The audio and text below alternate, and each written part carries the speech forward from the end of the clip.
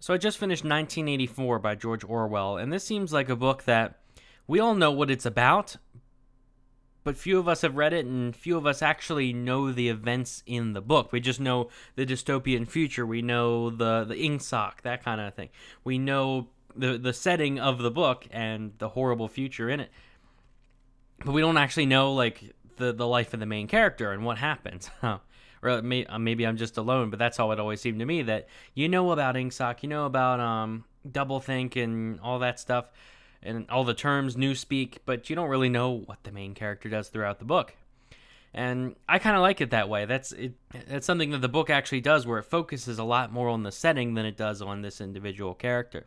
The book seems more interested in talking about the world that this takes place in, rather than talking about what this guy does. Like, the guy is just a means to explain the story. If you're someone that's interested in reading a novel with a main character and a lot of stuff happens to the main character, and the whole point of the book is to tell you about the adventures of the main character, that's not this. Like, and I actually prefer it the way it is, where again, the main character is just a means to explain the setting around them. The book has a lot of people just explaining things, of people explaining the history and people explaining the ideology, and that's something actually that's the whole last third of the book is just the bad guy explaining why they're doing what they're doing.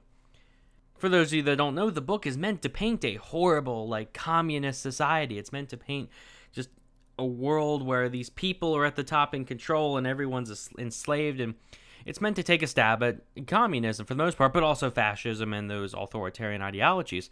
And not too many people know that George Orwell, actually that's a pen name, real name is Eric Blair, that George Orwell was a socialist, a democratic socialist, which you can kind of tell through his writing because he doesn't come out against the people that say we want equity or that, like, that kind of equality of outcome. He doesn't really come out against that. He comes out against, like, the people that want power for the sake of power, which is a good thing too. I mean, I'm against people that want power for the sake of power. Like to me, those are the bad people in the world, the ones that want power over other people. But to sum up, really, this is just one of those books, just one of those super well-known books that you got to read eventually. And I didn't think it was the best book in the world, but I enjoyed the story behind it. I enjoyed the him building up the world that they live in, because that's the main point of the book, is the world they live in, and not so much the main character. But I would recommend you read it. It's just one of those books you got to read. Let me know what you think in the comments if you've read the book. Like the video if you enjoyed. Subscribe for more. It helps me out a lot. And thanks for watching.